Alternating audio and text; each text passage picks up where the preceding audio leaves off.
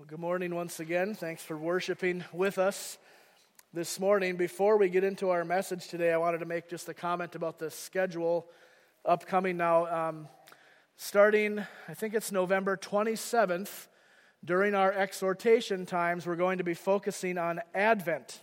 So Advent just means coming, and it is the time in the church calendar when we look forward to and anticipate the coming of the Messiah, who we know to be Jesus Christ. And so for those 5 weeks, with the 5th week being Christmas morning, we have church on Christmas morning, which is super exciting this year.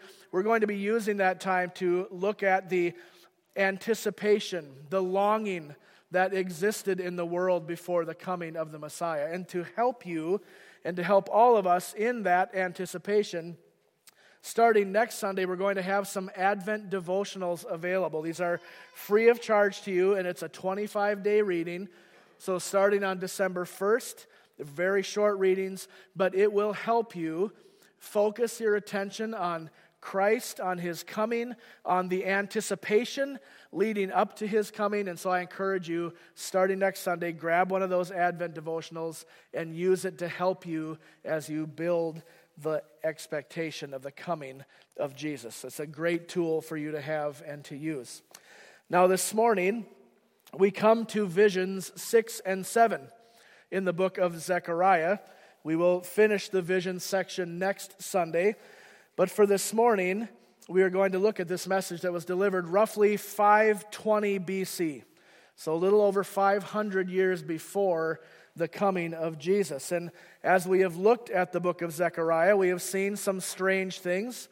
We've seen some imagery that we needed to look at and try to understand what's going on. And today promises to be the same thing. But even though the imagery used here in chapter 5 might not be what you or I would choose to communicate the point, I think it is nonetheless pretty straightforward, and we will get to that here in just a moment.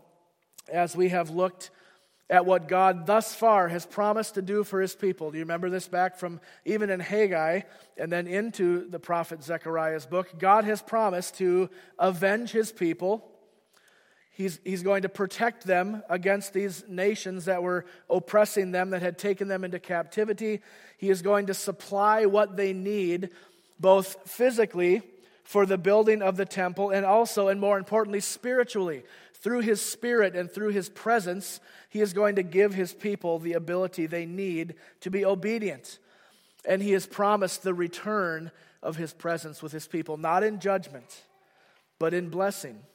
And we said a couple of weeks ago that in order for this to happen, in order for God to return to His people, something needed to take place. Do you remember what that was? The people had largely rejected the law of God. They had turned to doing their own thing. They had broken commandments. They had rejected God. And so there was this sin problem that existed with the people. And we saw in chapter 3 how God is illustrating the fact that sin needs to be removed, His people need to be cleansed, and they need to be clothed with His righteousness. They need to be able to stand in His presence. So there's a big problem. If God is going to return to the people, they need to be cleansed. But this is not a work they can do. It's a work that God must do. And so that's what we've seen. Now this morning, as we look at chapter 5, we are going to see once again how God deals with sin. And you might say, well, come on, haven't we already talked about this? We already saw this. Why is this coming up yet again? And I would just say, because sin is so pervasive. When you consider how much the Bible talks about it, how it tells us God's plan to redeem sinners, to cleanse them from their sin, to reverse the curse of sin that was placed on the world at the garden. There's a big theme in the Bible. So it should not be surprising when time and time again we come across the ways and the patterns in which God deals with His people in regards to their sin. So as we look at this chapter today, we are going to see how God deals with it. And this is illustrated in this flying scroll and the woman in the basket. And as we look at this chapter, we're going to see 3 main things. We're going to see sin discovered, sin judged, and sin removed. So you can use that a little bit as a framework. So let's turn to chapter 5 of Zechariah. It's the second to last book in the Old Testament. And follow along as we read Isaiah. Zechariah. Don't turn to Isaiah yet. We'll get there. Zechariah chapter 5, starting in verse 1. Again I lifted my eyes and saw, and behold, a flying scroll. And he said to me, "What do you see?" And I answered, "I see a flying scroll. Its length is 20 cubits, and its width 10 cubits." Then he said to me, "This is the curse that goes out over the face of the whole land. For everyone who steals shall be cleaned out according to what is on one side, and everyone who swears falsely shall be cleaned out according to what is on the other side. I will send it out, declares the Lord of hosts, and it shall enter the house of the thief, and the house of him who swears falsely by my name, and it shall remain in his house and consume it, both timber and stone." Then the angel who talked with me came forward and said to me, "Lift your eyes and see what this is that is going out." And I said, "What is it?" He said, "This is the basket that is going out." And he said, "This is their iniquity in all the land." And behold, the leaden cover was lifted, and there was a woman sitting inside the basket.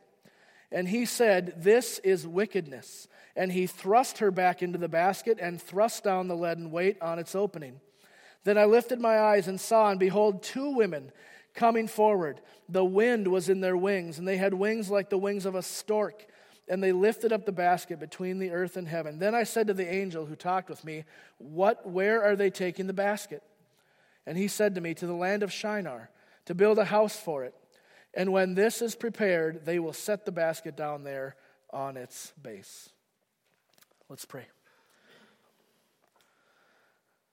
Father, we once again come to you in great need of your help.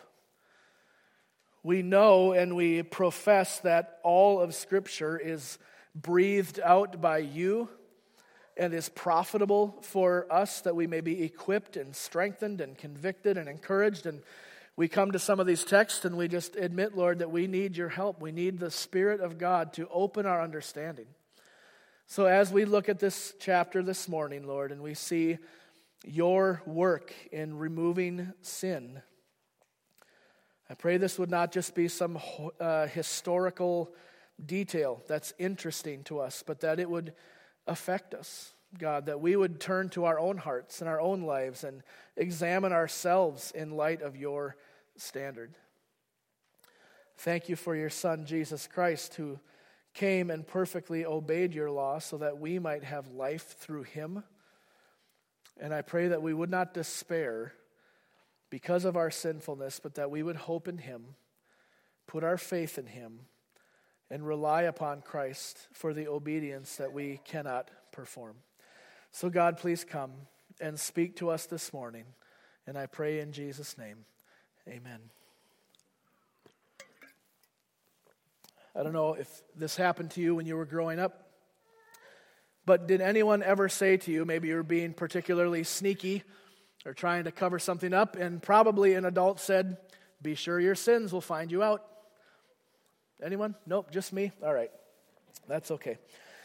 So what that saying is communicating is that no matter how much you try to hide something, no matter how deep you bury it, it is going to come to the surface. And that's not just a parental saying that they teach you in parent school.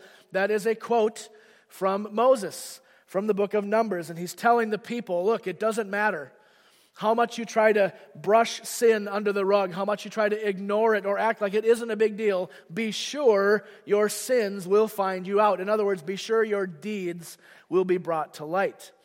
That is similar to what is being communicated here in Zechariah 5 with this flying scroll. As we look at verses 1 through 3, we are going to see that sin is discovered.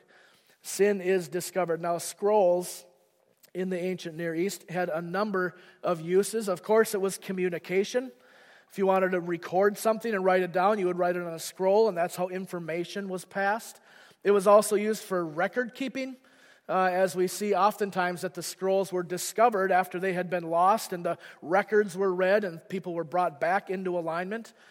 The Word of God was recorded on scrolls. We see Jesus in Luke 4 reading from the scroll of Isaiah. But there was also another purpose that would have been more familiar to Israel, and that was this imagery of judgment or warning coming to them in the form of these scrolls. In Jeremiah 36, there is a scroll prepared for the wicked king of Judah, telling him about the destruction coming.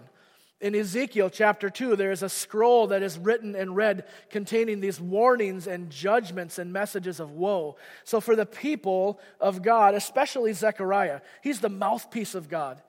He's the one who takes what God communicates to him and says it to the people. When he sees a scroll, he's probably like, oh no, what's coming? What's going to happen? And he's not wrong, because the message on this scroll is, in a sense, one of warning. Now, verse 3 references the 10 Commandments and also tells us what the primary purpose of this scroll was. The scroll is two-sided, with the 8th commandment on one side. This is the prohibition against stealing, and on the other side is the 9th commandment, prohibiting the bearing of false witness, especially in the name of God. And as we get into later chapters, specifically chapter 8, we're going to see that these two things, stealing and bearing false witness, were particularly pervasive problems for the nation of Israel at this time. And God's going to deal with that when he gets there a little bit later. And of course, the violation of the 8th and 9th commandments are ultimately violations of what Jesus would call the greatest commandment, to love the Lord your God and to love your neighbor as yourself. So there's all of this stage being set here, right? For the command of God, the law of God, and the fact that the people have broken this law. So the flying scroll goes through all the land, bearing testimony to the law that God had given and the fact that the people had broken this law. They had not only rejected it, but they had broken it. And an interesting detail that's included is the size. I don't know how many of you read this ahead of time, but you read this and you go, what does that have to do with anything? So it's 10 cubits by 15 cubits. What's the point? Well, the point is that this is all imagery. Okay, it's all meant to communicate something about something else. And the dimensions, the 10 by 15 cubits, are the same dimensions as the holy place in the temple. This is a space right outside the Holy of Holies, where God would communicate to the priests his message, his promises, the lampstand, the showbread. This was all representative in the holy place. And so the scroll takes on this added dimension for the readers of this message. They would equate that with the holy place. But it not only relates to it, I think it increases. Because what's happening is that the holy place is stationary, right? It's in the temple. You had to come there to find out what the requirement was. What does God want us to know? Well, you made the journey. You came there, and the priest would tell you what was going on. The scroll is mobile. You don't have to go to it. It comes to you, which is both a good and a bad thing, depending on your righteousness, depending on how you trusted and obeyed the Lord. So it is no longer the case that the people of God can simply avoid going to this place. I don't want to know what God says. I don't want to be subject to his law. I'm not going to go there and find out. That's not going to work anymore, because this scroll bearing the law of God is coming for you. So it's no longer just a stationary place you can avoid. It's mobile. Okay, so that's one way that this scroll is not only a representative of something, but it also increases the meaning. The message, the 8th and 9th commandments. We shouldn't see this too narrowly, as in, well, this is the only thing it's talking about. This is meant to show us that God has a standard, God has a law, the people had broken this law, and therefore God is showing them in very clear detail the laws that they have broken. This is meant to bring conviction from sin. The fact that this scroll is mobile, that it flies into every house, is meant to show that there is nowhere the people can go and escape the law of God. It's not as if they can just hide it or sweep their sin under the rug. Be sure your sins will find you out. The scroll goes into every house, bearing testimony to the law of God. The people may have tried to hide, but that's not going to work, because the law of God finds them. Now, you and I live in a time, and it's been like this for a while, We live in a time and a culture where sin has almost completely been normalized. And people are generally more and more numbed to the effects of sin. Things that years ago would have been shameful to even talk about in public are now flaunted, celebrated, promoted. Now, I'm not saying that it was better that they were hidden. Sin is still sin. It's breaking of God's command, whether it's public or private. It's kind of what this is telling us. But think about the progression. That things that were just even socially, you just didn't do that. You didn't talk about that. It's just now celebrated. We see this progression of wickedness around us. And yet, even with that increased publicity, with the kind of lack of restraint and shame that we see around us, there are still things that people would rather keep private. There are still things, because they know ultimately that this is wrong, that people want to hide. We want to keep it from getting out. But this text tells us that there is nothing that can be hidden from God. He is going to find out. Nothing can be dug down into a deep enough hole or hidden dark in the closet. God will discover the sin that is in our lives. For the past several decades, the military has used something called heat-seeking missiles. And they lock onto a thermal target that emits heat, and that becomes the target, and boom, that's where it goes. This scroll is kind of like that, where it is searching out sin. It is revealing the law of God, and it is going to find the sinner. And it is going to reveal to them their lack of ability to keep the commands of God. Ecclesiastes 12:14, for God will bring every deed into judgment with every secret thing, whether good or evil. Nothing can be hidden from God. There's a great quote by A.W. Pink in his Attributes. He says, how serious and solemn is this fact? Nothing can be concealed from God. Though He is invisible to us, we are not so to Him. Neither the darkness of night, the closest curtains, nor the deepest dungeon can hide any sinner from the eyes of omniscience. So the scroll tells us you can't hide. You cannot hide from God's standard. Another thing that it tells us is that God is the one who determines what sin is. It is His law that's displayed on this billboard-sized scroll that is flying through the nation. God does not say, why don't you guys all get together and you communally decide what you think is right and what you think is wrong and just go with that. Can you imagine? Well, we can, because that's kind of what we're seeing around us. If it's agreed upon by the majority, it must be right, right? Wrong. God is the one who gives us standards for behavior, for ethics, for morality, for every part of our life. And it is revealed in His law. He is the one who tells us through His word, through His self-revelation, what His standard is. And this is what it means for us to be Christians, if you belong to Christ, that you don't make up your own standard. You cannot approach your life on the basis of what you feel or your experience or your human intellect or wisdom or smarts or IQ or whatever. You have to live your life in light of the Word of God. That's what it means to be a Christian. We don't govern ourselves. We submit ourselves, every one of us, to Christ, our King, who has given us a standard and told us what He expects from us. The law of God is perfect, precisely because it is His law and not ours. So sin is discovered by this flying scroll.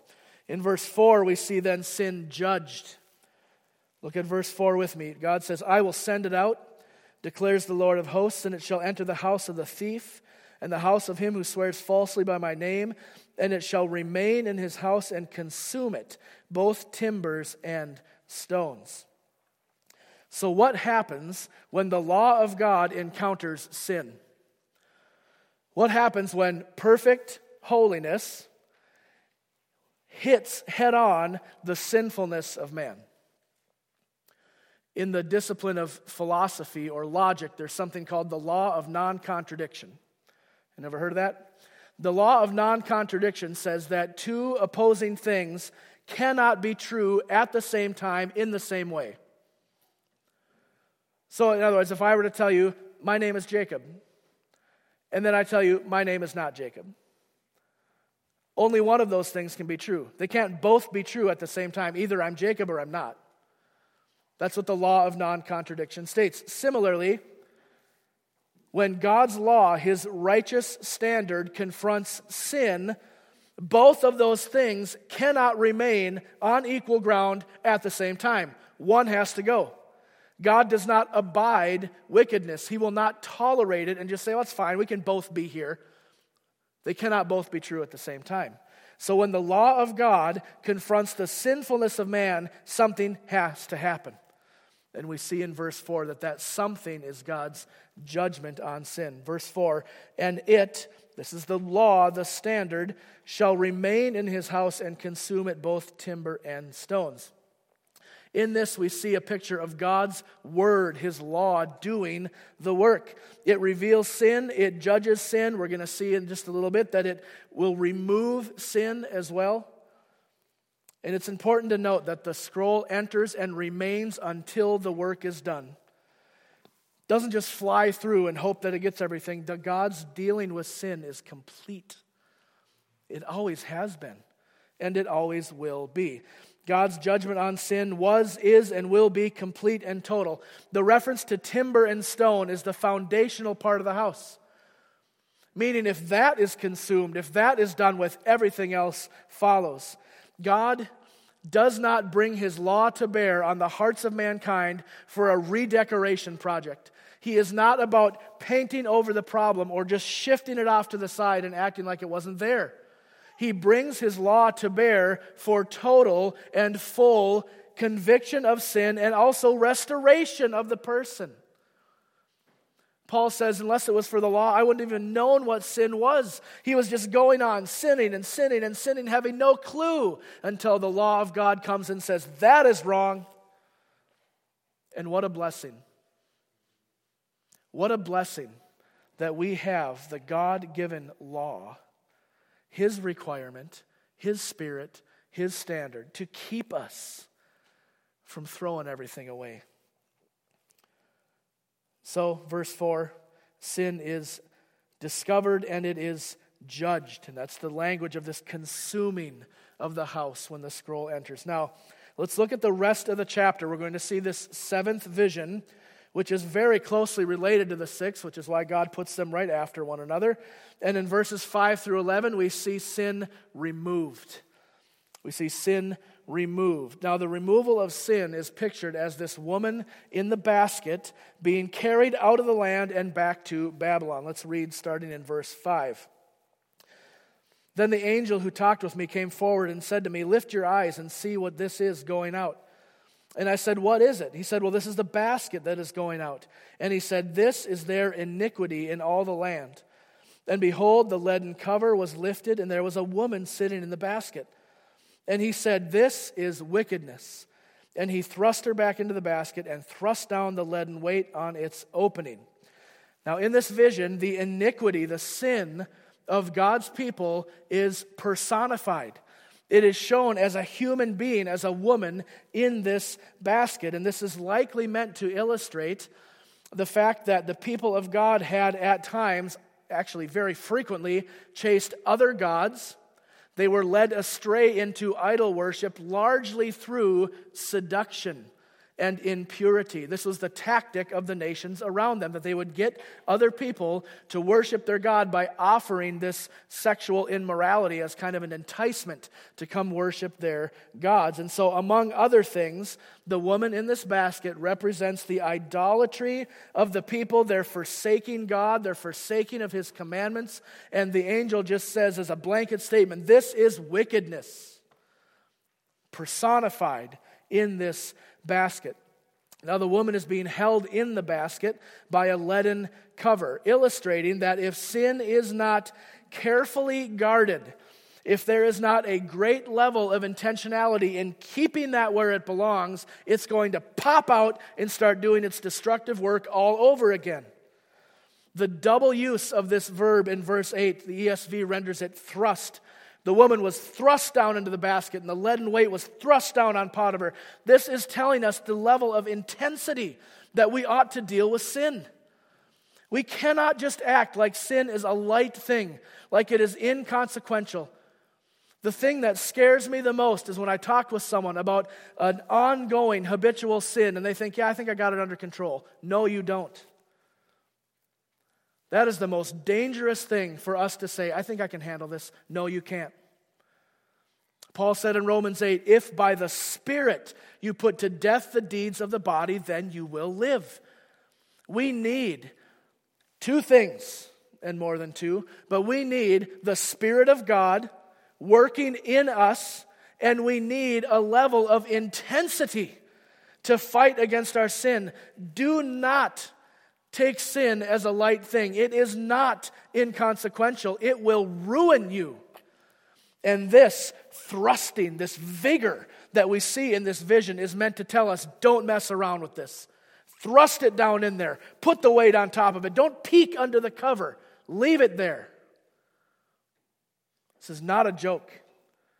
Sin is a destructive, suicidal, demonic power that will ruin your life if you don't take necessary steps.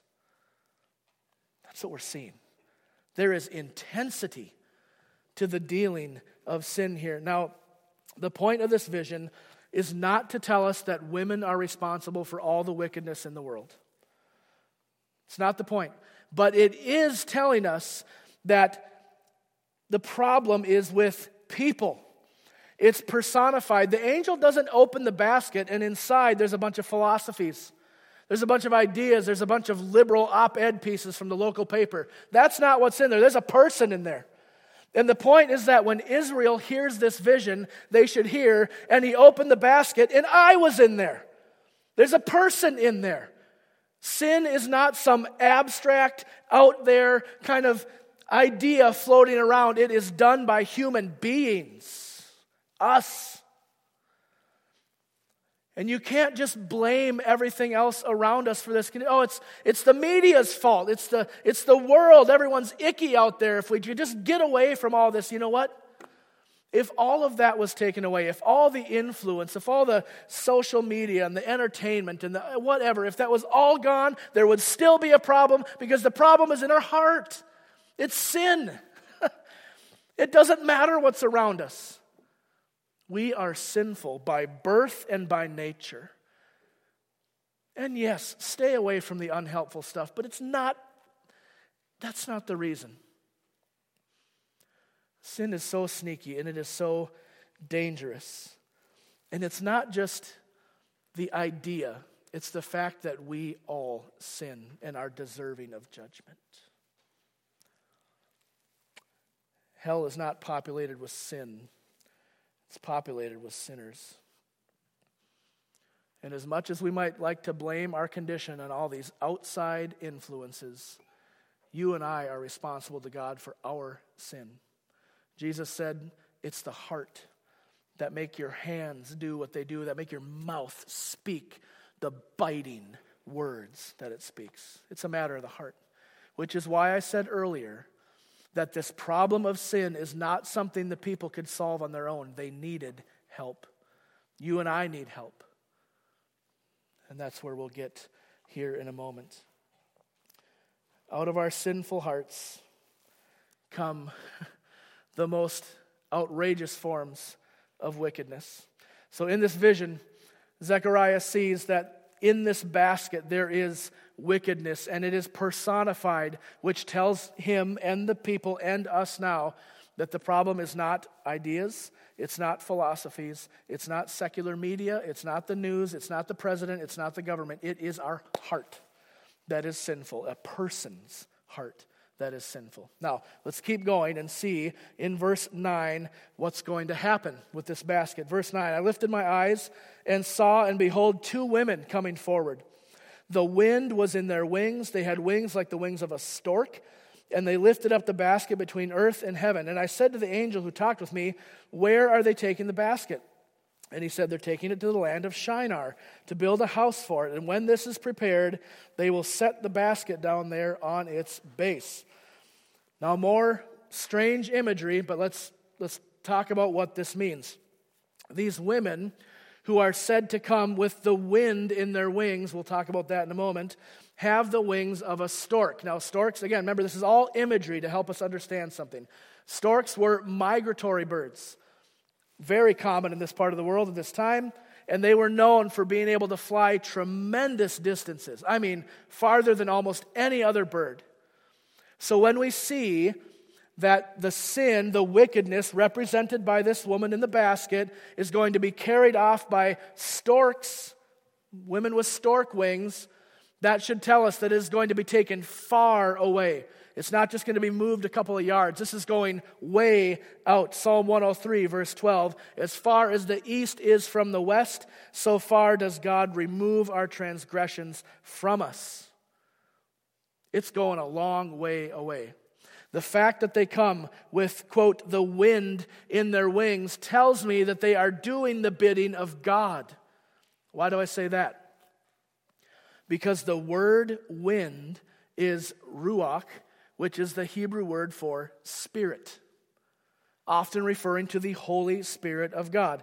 So when I read this about these two women coming with the wind in their wings, whether these are some kind of angelic creature or simply just used for the illustration, it tells me that they are coming literally prompted and carried by the Spirit of God to do the bidding of God and remove this transgression far away from the people.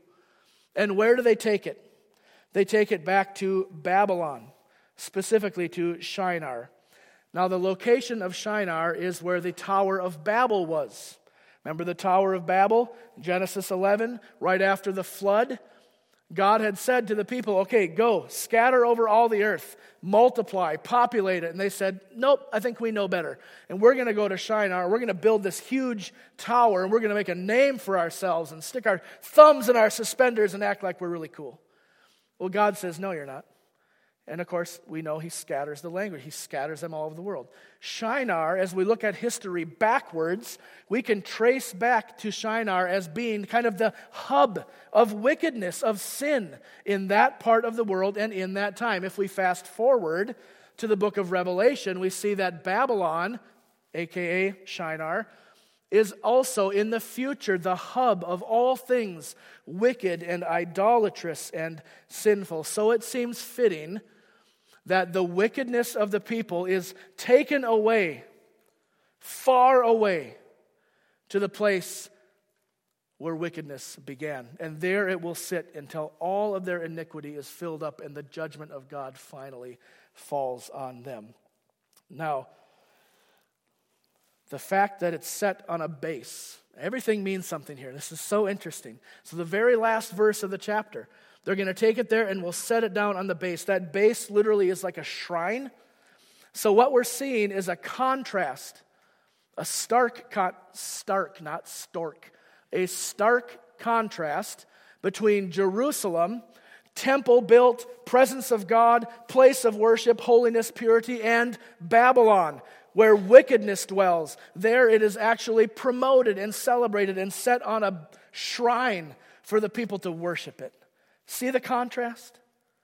This is where God dwells. This is where wickedness dwells. God is making a separation between him and his people, and where he has promised to dwell with them, and where the wickedness and sin will go to be punished. So, what should we do with this? What should we do with these visions? I mean, we get it, right? I think we can understand this, that God, by his law, exposes and discovers sin. He punishes sin. The sin will be removed, but what are you and I supposed to do with this chapter? I think we can boil this down to the fact that holiness and wickedness are incompatible. God does not put up with sin, ultimately. Yes, he is patient, he is gracious. All of the world right now is under sin and is sinning, and yet God allows it to go on. But ultimately, he will not tolerate sin. He will not come and dwell permanently with sinners unless the sin is taken care of. The reality of your life and mine is that we are under the curse of sin. That's what it says early in the chapter, that the scroll goes out and brings a curse over the face of the whole land. That curse is sin. And I am so surprised, and I shouldn't be. I am so surprised at how quickly and how easy it is for me to give in to sin. It is such a short step. Anger, that was the case yesterday for me. Frustration, temptation, whatever it is. We need help. We need help dealing with this sin problem. Because God in His purity and His holiness will not stand side by side and coexist with sin forever. He won't do it. He can't. That would be a violation of His very nature. So what are we to do? If we desire the blessing of God, the presence of God, not in judgment but in blessing, what do? The answer is actually very simple, and you already know it. And that is to trust in Jesus for the forgiveness of your sin and the giving of His righteousness. We sing these words often. My sin, oh the bliss of this glorious thought. My sin, not in part, but the whole, was nailed to the cross, and I bear it no more. Praise the Lord, O my soul. There is only one remedy for sin. There is only one remedy for sinners, and that is to put your faith and your hope in Jesus and trust Him for the forgiveness of your sin. I leave you with the verses from Galatians chapter 3. We've already seen that all of the world is under the curse of sin. We need that curse reversed. So Paul says this in Galatians 3. For all who rely on the works of the law are under a curse. For it is written, cursed be everyone who does not abide by all things written in the book of the law to do them. That's the problem. Verse 13. Christ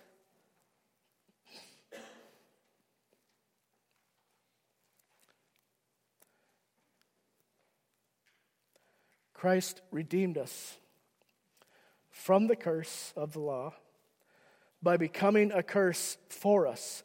As it is written, cursed is everyone who is hanged on a tree, so that in Christ Jesus the blessing of Abraham, that is salvation by faith, might come to the Gentiles, so that through Him we might receive the promised Spirit through faith. The only way to reverse the curse is to trust in the one who bore the curse for you. Let's pray. God, thank you that in your wisdom you have revealed the greatest problem that we have. Our problem is not a lack of education. It is not a lack of knowledge or experience. Our problem is sin. And I thank you that in your sovereign grace, you have provided a way for sin to be dealt with through your Son, Jesus Christ. And Lord, all of us here are struggling with sin in some way, whether our own or the effects of someone else's sin against us, or whether it be physical suffering and pain, which is a result of the fall as well. Lord, we all need rescue from this curse. So even now, as we're able to come to the table, I pray that you would remind us that we cannot be good enough to please you. We cannot do enough good things or stay away from enough bad things to make ourselves right with you. We simply need to trust in the finished work of your Son, Jesus Christ, for the forgiveness of our sins, for the clothing of His righteousness, so that we can stand before you and dwell in your presence. God, thank you that you did not leave us to perish in our sins, but have sent your Son.